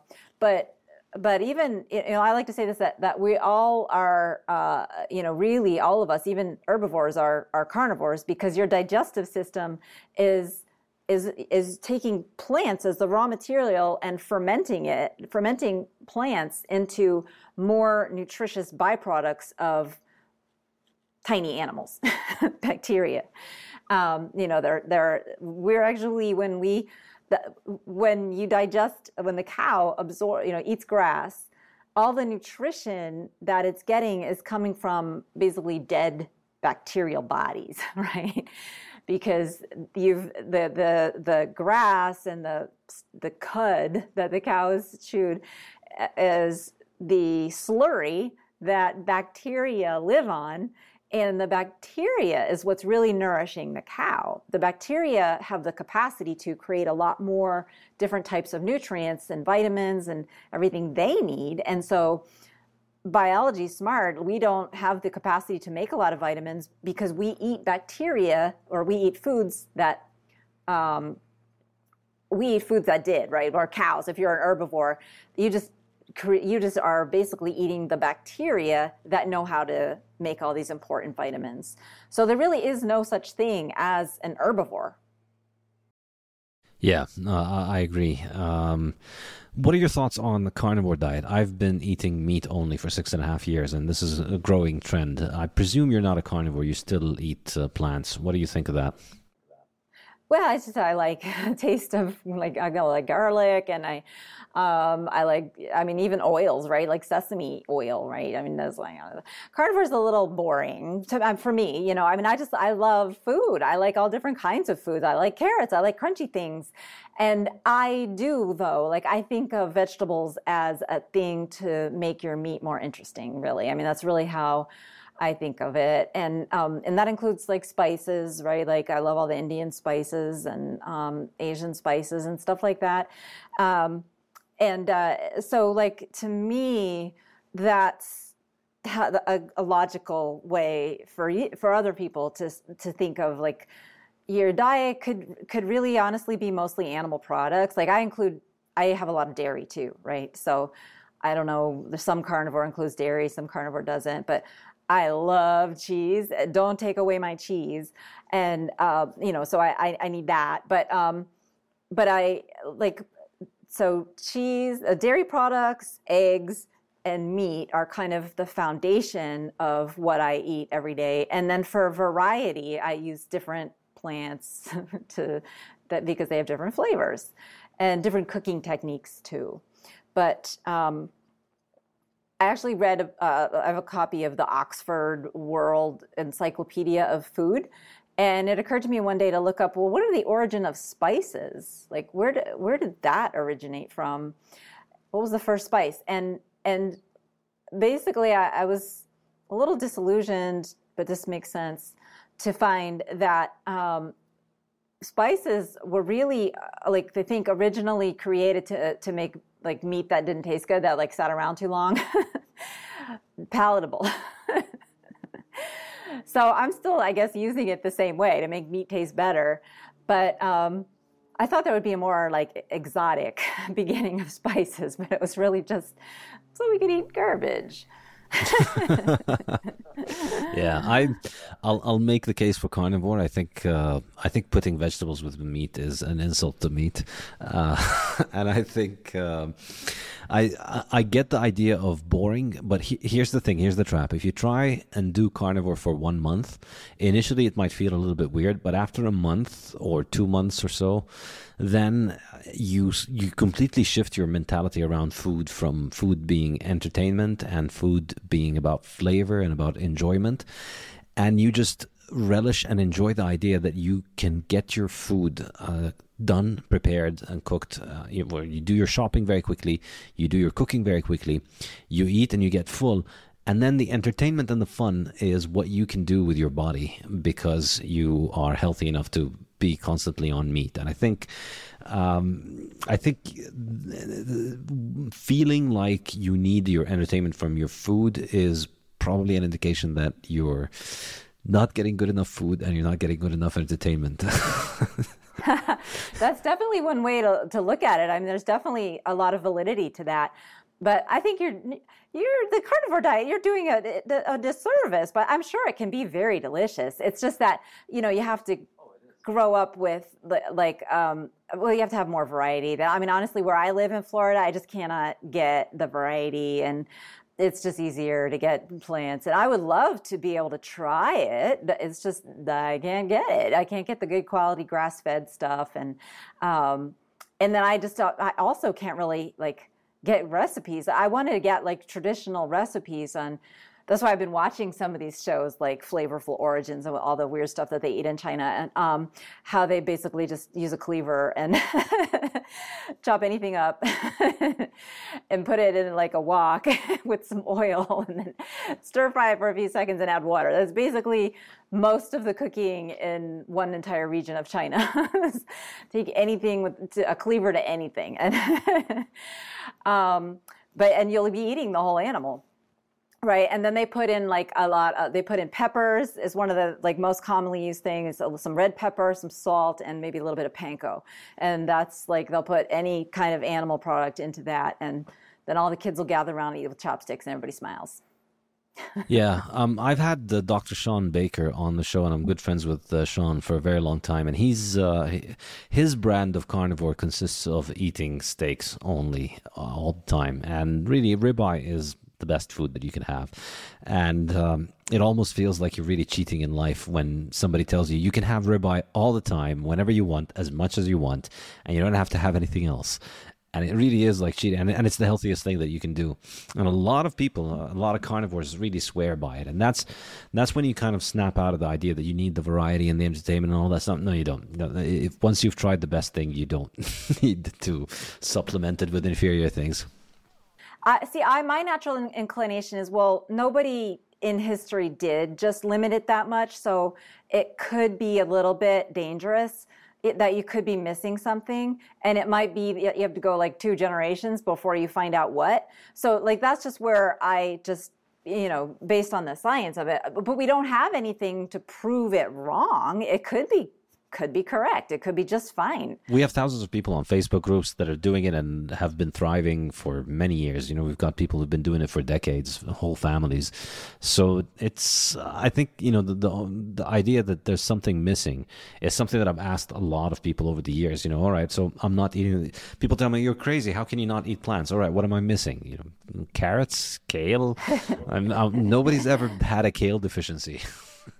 Well, I mean, it's important to point out, and this is like a yes and. It's important to point out that our RDA, like the recommended daily allowance of all vitamins, it wasn't it was just created by statisticians. It was just that they did a survey of what are people eating and on average. So it was just like they just said, okay, well, let's take the 2 standard deviations and let's just call that the requirement. We really don't know if you're not going to get a lot of vitamin C, right, if you just eat ribeye, but we really don't know if you need vitamin C, if maybe you only need it if you're eating a lot of fruit. I mean, we don't know. So, yeah, I mean, so I'm not against it. I just don't like strongly recommend it just because I have that hesitation of, well, like, I mean, vegans make the same argument. I've been on vegan and I have some kind of unusual metabolism. They don't say that part, that enables me to feel great on a vegan diet for 40 years or 70 years or whatever. But I'll believe it when it's been going on for 3 generations and your children are, getting healthier as they go. So that's kind of like for me, what I'm going to need. Yeah, but I think the key difference here is that there's never been a record of a 3rd generation vegan anywhere. We don't have any record of any person being a 3rd generation vegan. But we have many records of hundreds of generations of carnivores. The people that the healthiest people that Weston Price ran into were the Inuits, who were living on only meat. They live in the north of Canada. They have a growing season of about 15 minutes, and so they don't get any plants. And the Maasai, I'm sorry. Yeah, I wasn't talking about the carnivore diet where you're inclusive of all the organs. Totally, that makes perfect sense. Like if people can do that, yeah, go for it. That's great. But don't forget to make some bone stock, save the bones and stuff like that. But I was only talking about the part of it where it's just eat steak, right? You don't need anything but steak. That part makes me worry. But I am not at all worried about just like a full-on nose to tail, bone marrow included, multi-floriferous, multi-organ version of carnivore. Sorry to cut you off. I just wanted to make sure that, that's what I was talking about when I was saying I'm a little cautious, was just the steak only version. Yeah, absolutely. Okay, so I want to shift gears now. We're enjoying talking about all the fun meat and bones stuff, but let's get back to the darker side of nutrition and modern 20th century statistics-based stuff. What are your thoughts on money in medicine and how this is organized? Yeah, there are no checks and balances in the medical system, and there should be.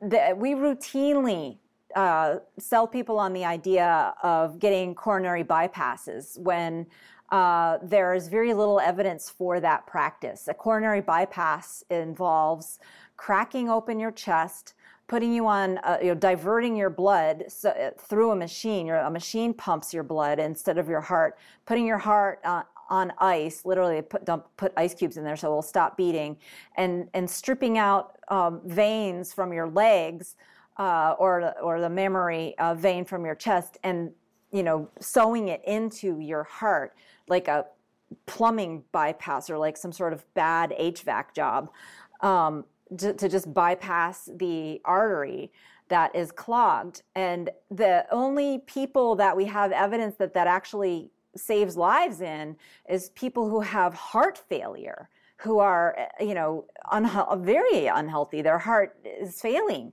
Their heart doesn't squeeze properly.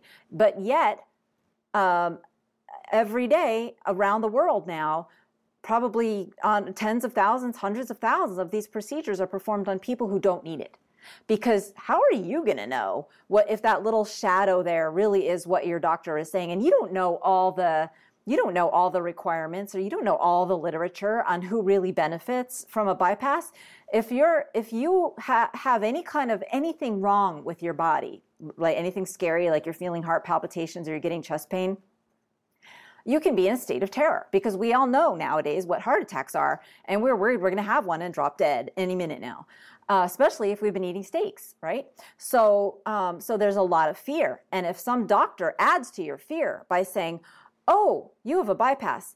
Oh, and get this. You have a bypass. You have a blockage. They say, oh, I see a blockage on this, mush here, this shadow, this 2-dimensional representation of a three-dimensional artery, I'm seeing a little kink here. That alone is like, you can see a kink there, and you can have plenty of blood, especially if you have collateral flow. Anyway, but so they add to your fear by saying you are a ticking time bomb. They have another way of adding to your fear. They use this phrase all the time. We call this a widow maker, right? That one works really well on guys. It's a 90% blockage of one of the arteries in your heart called the left anterior descending.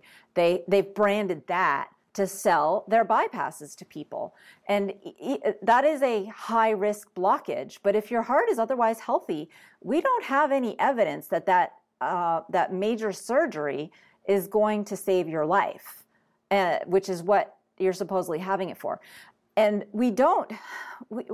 you might be thinking, I mean, if you're listening to this, you might be thinking, well, how could having a blockage in your artery, how could that not be a problem? Here's how, one word, it's called collaterals, collateral blood flow. What that means is your body basically bypasses itself. It creates new ways for blood to get to the area of your heart that the artery that's partly blocked or completely blocked is going to. The other arteries step up and widen. It's just like if you have a traffic flow through a city and there's one road is blocked, well, there's more cars going to go through the other roads. But unlike a city, your heart can grow new roads. And it does all the time. And here's how we know that the practice of cardiology is really corrupt.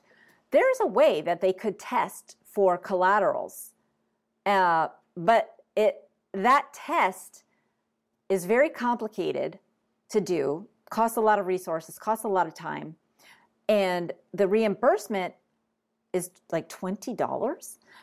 And this is $20 out of an angiogram that can cost $5,000. They would get an extra $20 for doing this test for collaterals, which is really how you would know if a bypass has any chance whatsoever of helping you, if it's really indicated, if you actually have a blockage. Because if you have collateral flow, even though one artery might be blocked or look kinked on an angiogram, you have blood going to every part of your heart, so you don't have a problem. And so you're doing a bypass on a non-problem. It's only giving you risk. The intervention is only giving you risk. And that is just one of many, many examples of because there are no checks and balances. The cardiologist needs to pay off his debt, and so you're helping contribute to that problem. Yes, you're taking on massive risk that you might die during the bypass, but his medical school loan and yacht aren't going to pay for themselves, are they? Yeah, I'm not going to let him off the hook that easily. I paid off my debt, and I didn't do it by doing unnecessary surgeries. Cardiologists make more than $1 million a year on average. They don't have that much debt. I'm sorry. So you don't need to do that. Yep. So yes, I understand. Yeah. No, really, it's because they can. And most cardiologists, it's because everyone else does it, right? They're not thinking about it. It's easy. And cardiologists don't only do bypasses. They also do other things. I mean, they're not all bad. They also do other things that actually will save your life. But this practice of bypassing is corrupt and should not, it should be questioned. It should be like, there should be like a Vice on it or a 60 Minutes or something. It needs to be exposed as a way that the hospitals depend on it. The hospital, the best source of income for most hospitals is their cardiologists and all the bypassing and stents that they do. That is usually what keeps hospitals afloat. They need that. They need those cardiologists to do all those unnecessary surgeries. So, that's very reinforcing. The cardiologists really feel like they are heroes, right? Because they're saving the hospitals. They may not be saving lives, but they're saving the hospital system. Yeah. The more you learn about this and the more you learn about diet, you realize modern medicine is just, in many cases, an extremely elaborate exercise in doing extremely insane bullshit to avoid telling people to just eat like goddamn human beings. I mean, it's incredible. Like, you could. Are you thinking of bypass surgery, like a stomach gastric bypass surgery? Because Yes. like that's an example of some of the most ridiculous surgery Yes, there is. I remember there was somebody posted a couple of years ago on Twitter. Somebody posted this new machine where you eat the stuff and then you pump it out of your stomach immediately after you eat it. And like that, it's incredible. Like, why don't you just not eat shit instead of actually pumping shit out of your stomach all day? It's incredible that doctors don't mention this. Not only do they not mention it, they encourage you to eat the shit that makes you want to get this stuff. Yeah, I mean, it's hard I had to go down a big rabbit hole to get comfortable with even just saying the word lard. I mean, one of the first times I did a presentation on this for other doctors, somebody asked me, like, okay, so if we shouldn't eat these seed oils and we can eat butter, what about lard? And I remember I was like, well, I can't quite go there yet because I was like so indoctrinated, right? I mean, you really have to go down the rabbit hole. And then here's the other thing. Your life is miserable as a doctor in the regular medical system when you know what real nutrition can do, because you will always be behind schedule. You will always have the nurses telling you, oh, there's like 10 people in the waiting room, you're 2 hours behind. Because once people understand that you know how to help them with nutrition, they won't leave your office, and you're still supposed to be seeing them every 15 minutes. So you can't possibly, it's such an inconvenience to your career. Yeah, that's it made my life miserable. It was really hard. I mean, I wanted to do it, but that's why I wrote books. I was like, please just read the book. It's in the book. I tried to make the book as comprehensive as possible. That's why it's 600 pages. Yeah, I mean, the model of a doctor is much more profitable because, you just go there for 15 minutes. Essentially, most doctors are prescription bots. I mean, they can be replaced with a few lines of code. They learn a whole bunch of symptoms in college, and then you walk in, you give them the symptoms, and they need to try and remember which one. This was before the internet came about and computer apps.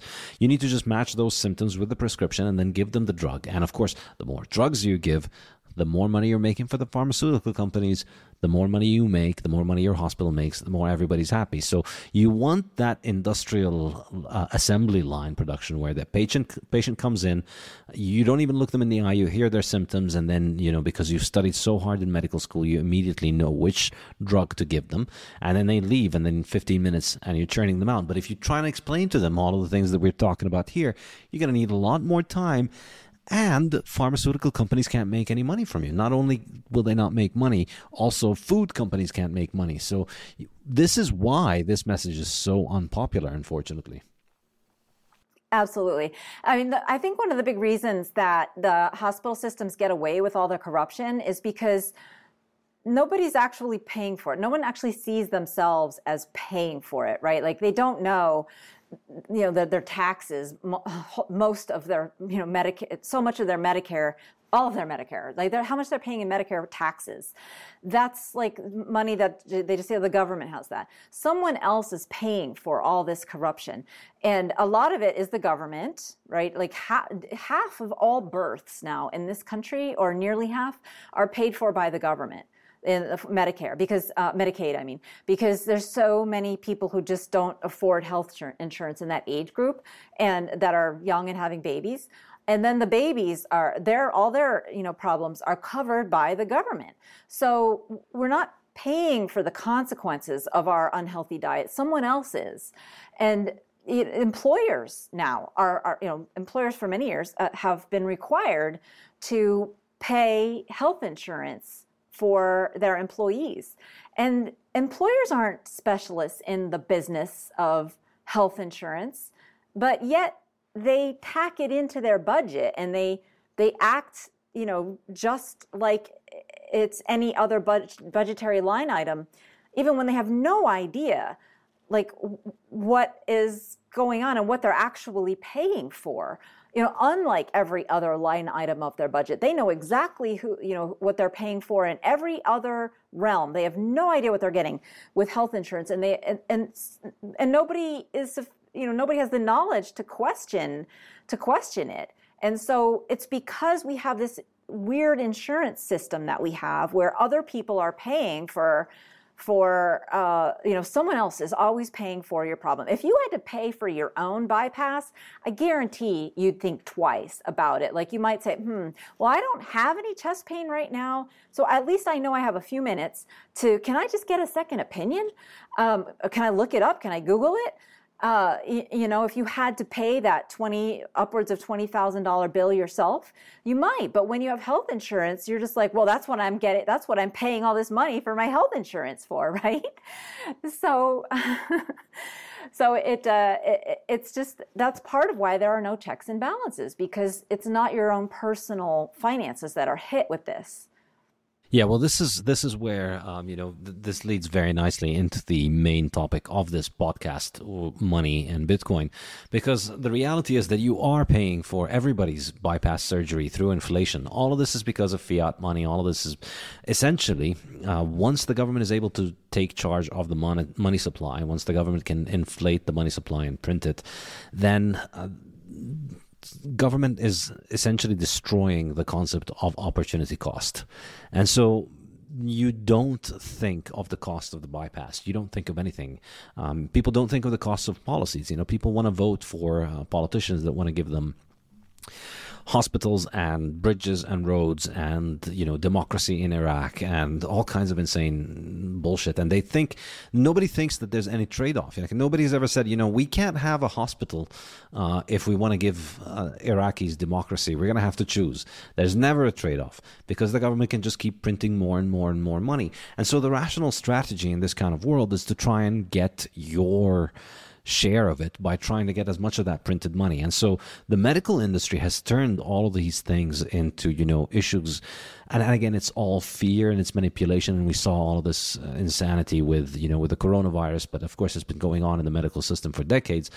Once you get people to be afraid, oh no, President Eisenhower has a heart attack and now heart attacks are becoming a serious problem.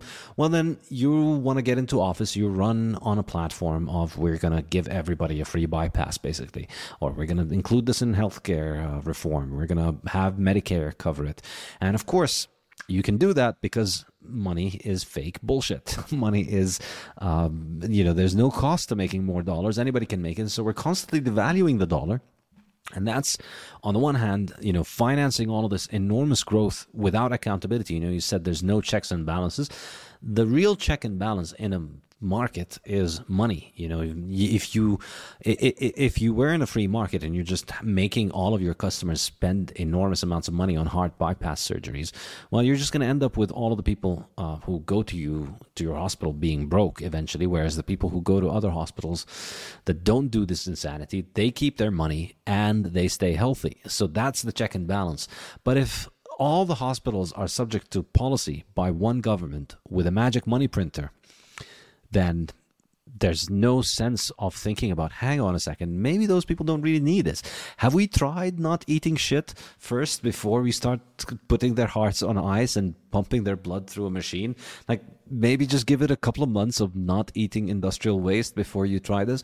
There's no incentive to think about that. And we see this in all manner of things, in science, in medicine, in all kinds of facets of modern life. And that, this is how I try and basically end every one of those podcasts with this.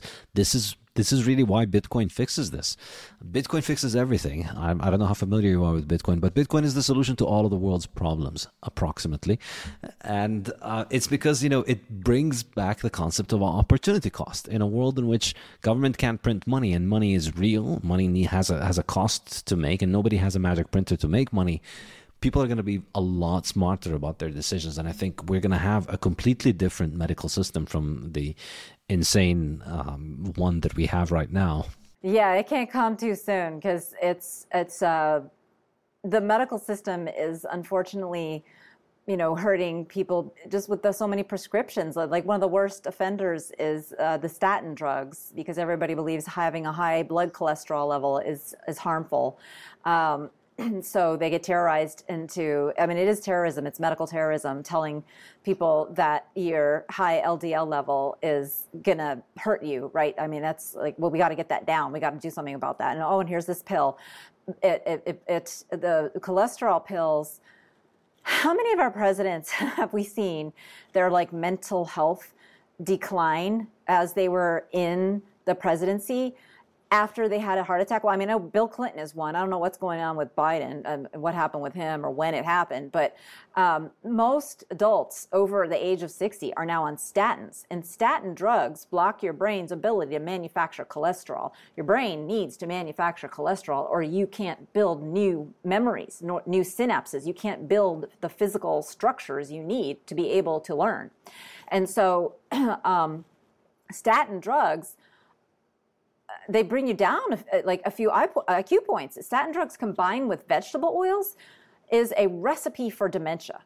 And so, and I've seen it over and over. It's so common that it's rare for me to run into a 70-something-year-old that really is cognitively intact anymore. I mean, we've got an epidemic of mild cognitive impairment. And nobody's really talking about that, but it's really sad because our older generations, we're supposed to have some wisdom to help us out. We're supposed to have people who have seen this all before to tell us, oh, this has all happened before, it'll all happen again, and be smart and wise and have like the answer, right? But our older generations aren't there for us anymore because they've damaged their brains unknowingly. And, I mean, that may be a completely politically incorrect thing to say, but I'm sorry, I have just seen so many people in like over age 70 just, they can't learn the way I know people used to be able to learn in that age group because I've been in medicine for almost 30 years now. So aging and memory loss are not synonymous. What happens is our brain changes. Our brain is constantly changing throughout our entire lifespan. And so there are some little details of things that maybe we don't remember so well. We can't recall certain things so quickly, but we have longer connections throughout our brain. So it's not supposed to be dementia. It's not supposed to be that, my brain just doesn't work anymore. We are truly supposed to be fonts of wisdom as we age because we make longer connections across areas of our brain that are not interconnected when we are younger. So imagine what that means. Our brain is amazing. It's an amazing computer. And as we get older, it's supposed to become interconnected across different realms of cognition. That means that we should really be able to come up with different ideas and different thoughts. We'll have a whole different way of thinking as we age. And that's normal. That's that's where we're supposed to be. And we don't see that. Our generation has been deprived of the wisdom of our elders. And I mean, of course, they've been deprived too. But that's a whole other aspect of the seed oil diet. But you combine that with the statins and it's just a devastating.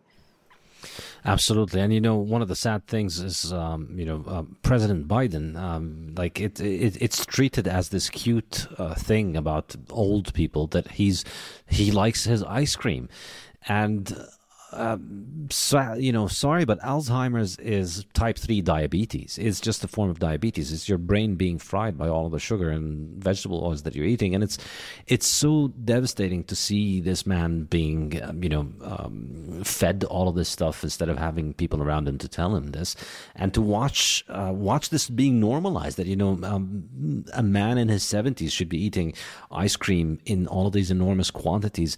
It's really sad, but, worth remarking here that statins are the biggest grossing drug in the history of the pharmaceutical industry.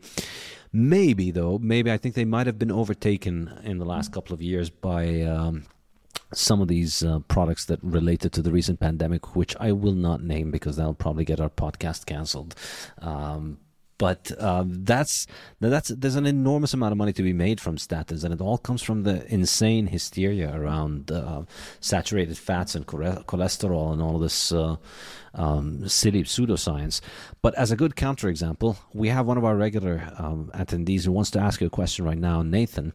I think you're 70 years old, Nathan, right? And he's lost a lot of weight and fixed his health by switching to a sane human diet. And he has a question for you, Nathan. Yeah, I actually have about 10,000 questions. You've been an interesting guest. Thank you very much. But I'll limit it to this. I'm I grew up on a wheat and cattle farm in the central U.S. And now in retirement, uh, just culturally, I love growing plants. It's something I like doing, and it's what I do in retirement. And I work with a lot of local farmers. They grow mainly vegetables, but some poultry and pork, that type of thing. So I've been exposed to all of that stuff. And I've heard you comment that raising beef is actually easier than growing vegetables, and that most people don't understand or realize that. And the difference is actually extremely high. I think there's a big misconception about that and about the storage of meat. Beef really isn't that difficult to handle. We're not having massive, people aren't falling over dead from rotten meat. But they've jammed that notion into our head. And from just an economic perspective, I'm really anxious to spend some time personally digging into that. And I wonder if you can comment on any resources about that. So about I don't know much about the economics of it, but I wasn't sure that question is for me or for Safe. Well, I'm thinking about if you walk past the produce section, people don't understand the chemical bath that's sitting there. The problem isn't necessarily that the producer wants a chemical bath. It's not a desire. But to ship a cabbage from California to Kansas requires a chemical bath. Forgetting all the ideology. So yes, absolutely. It's a lot more expensive to avoid meat and nourish your body than it is to get nutrition, from meat. I mean, per unit nutrition or per unit protein, meat is a bargain.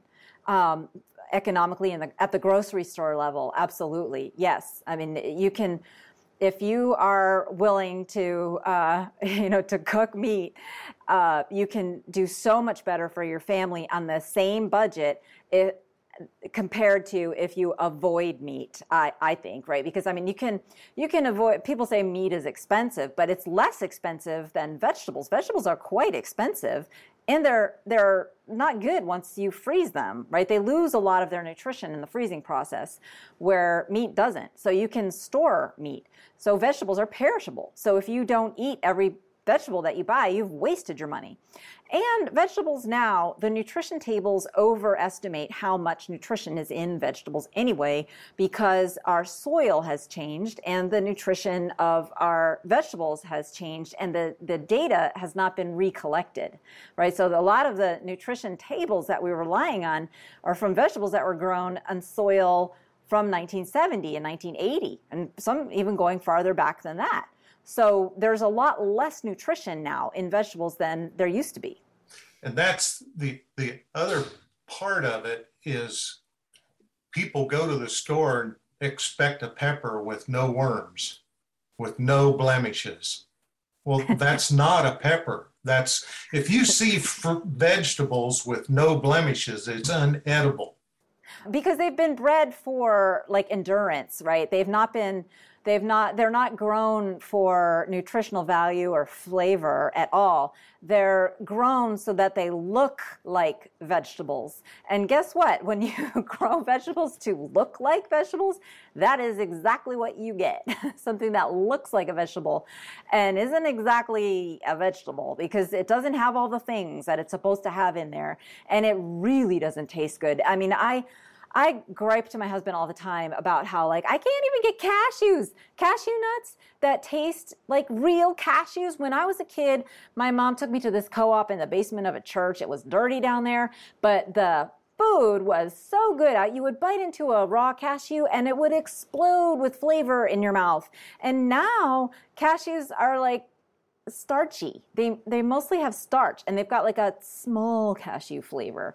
And the same with almonds. And it's just, food just does not taste right anymore. And that's horrible. So yeah, you can grow it yourself and yada yada and all that hard work and stuff that, yes, I think that we really should do. I should have a garden, more of a garden myself. But this is a big problem, that our vegetables don't taste like vegetables. And nobody's doing anything about it because why? Because nobody, Nathan, wants to wear a farmer's hat anymore. I mean, nobody, have you heard of any of your neighbors who are farmers who are raising their kids and they're like, you need to be a farmer? Or are they saying you got to go to college and get out of this business? I'm really asking, because I don't see a lot of young people even talking about agriculture.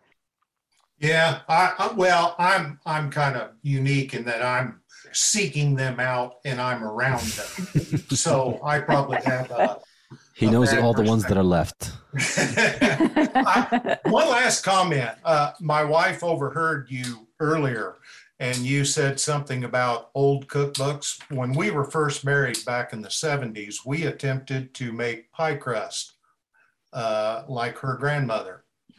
And we tried and threw buckets of pie crust away.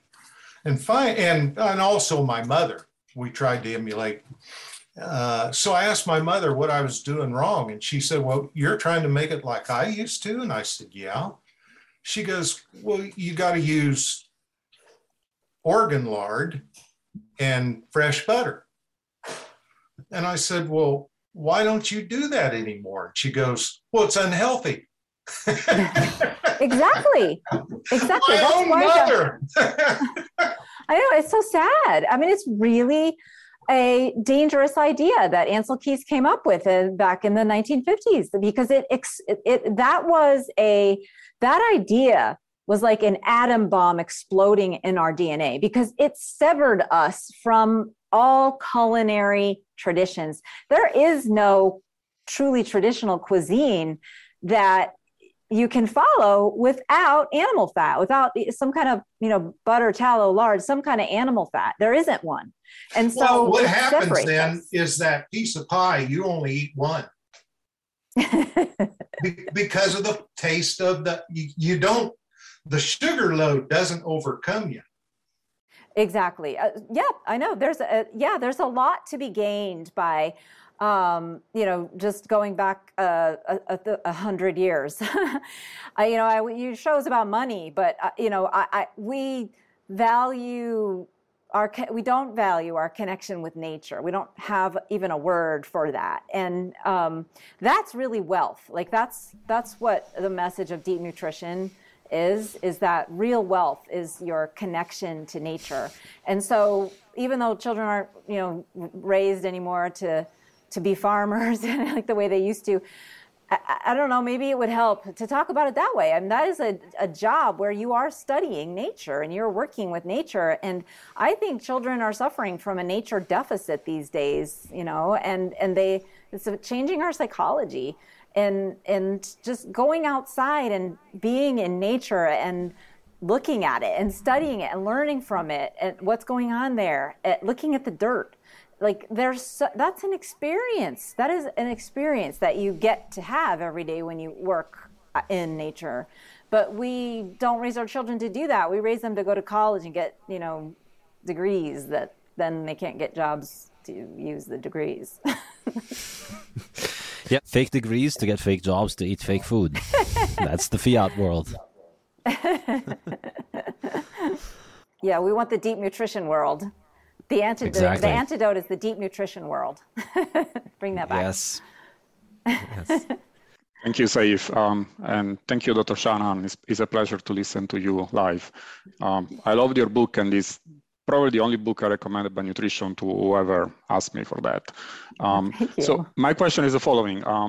One of the common pushback from the medical profession about the idea of eating a higher protein diet, particularly animal protein, seems to be that high protein promotes IGF-1 hormone, which in turn promotes growth and therefore may actually promote cancer. in addition to being not very beneficial for kidney function. Is there any truth to that? What is your opinion on this? That is a baseless medical belief. There's no foundation in reality. If there are any studies that support the idea that eating more protein is unhealthy in any biological measure, it's not whole food protein that's being used in the studies. Let me give you an example. So the forks over knives, the China study. We've all probably heard of that. It's a very pro-vegan, anti-meat. The whole thing is that against animal protein. The whole thing, their claim that soy protein is healthier than animal protein, comes down to one study. Now, let me tell you the study. It was not on animal protein. It was on casein, which is a dehydrated fraction of milk protein. And it was dehydrated and processed. Of course, during that process, you damage the amino acids. And it wasn't in humans, it was in animals. And it wasn't in healthy animals, it was in animals that were sick with liver failure. So your liver is required to process protein properly. And yes, if you're missing a liver, you have all kinds of dietary restrictions. But that's like that is like 8 degrees of separation away from the claim that he makes, right? And he's got to know that it's not true. So I have a beef, pun intended, with those kinds of medical doctors that spew that misinformation and scare people away from normal food. But how does it become so widespread if there is no real scientific studies? Well, you'll like my talk. I did a talk that's sort of explains a lot of this for the Future of Fat Summit on their YouTube channel.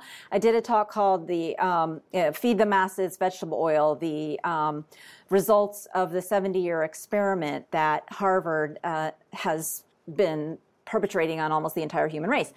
Long title. Anyway, so in there, I talk about how I grew up believing the magazine ad propaganda that butter was unhealthy because I saw a picture that showed a happy family and the words, Mrs. Wilson is polyunsaturating her family, Fleischmann's margarine. And I remember picking up that magazine, seeing that picture in one of my dad's medical journals, so it had to be true, and then putting it down and going to the fridge and going, oh, thank goodness, we don't have butter, we have margarine. So it's a generation. We've grown up. We were indoctrinated. It is propaganda. So doctors have all been indoctrinated with this propaganda. It's very powerful. But the American Heart Association, and this is the point, this is like one of the things that I say in that lecture, is the American Heart Association should not be seen as anything other than a propaganda machine for the processed food industry. And that doctors don't, of course, know that, but hopefully now they will. So if you go to the channel and like it and share it and all that sort of thing, hopefully your doctor will watch it, and hopefully you will have a tiny sliver of an open mind that will allow him to consider, gee, maybe everything I learned about nutrition in school is wrong, and maybe that's why there's a cardiologist right now who's a really conscientious cardiologist. His name is Ali Nadir. Or Nadir Ali. Ooh. Anyway, I don't know first names and last names. I think it's Ali Nadir. So he's a really great cardiologist because he is an interventional cardiologist, meaning he puts in stents, he does the bypasses. And he tells a story about how he gave up giving dietary advice because it never worked. And then when he learned about the keto diet, which, cuts carbs, and I don't know that that's super important, what the keto diet really does is it gets you off seed oils and onto healthy fats. So when he learned about that, he became very fanatical about, how much that helps people not have heart attacks. And so my point with that was that it's Dr. Nadir Ali. Yes, somebody corrected me. Thank you. That my point with that was that doctors can learn but it will change our practice. It will radically change the number of doctors needed in this country.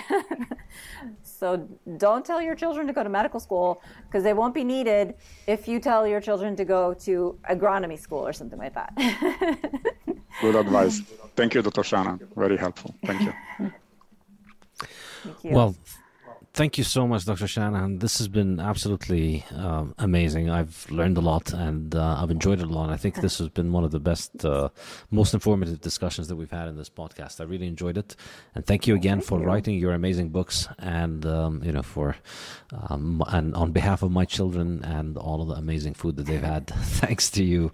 And I hope everybody else listens to this, because I think this stuff works, folks. Stop listening to your statisticians, and stop listening to your malnourished nutritionists, and stop listening to your overweight doctors, and listen to people who have looked at what history shows us and what humanity has always done.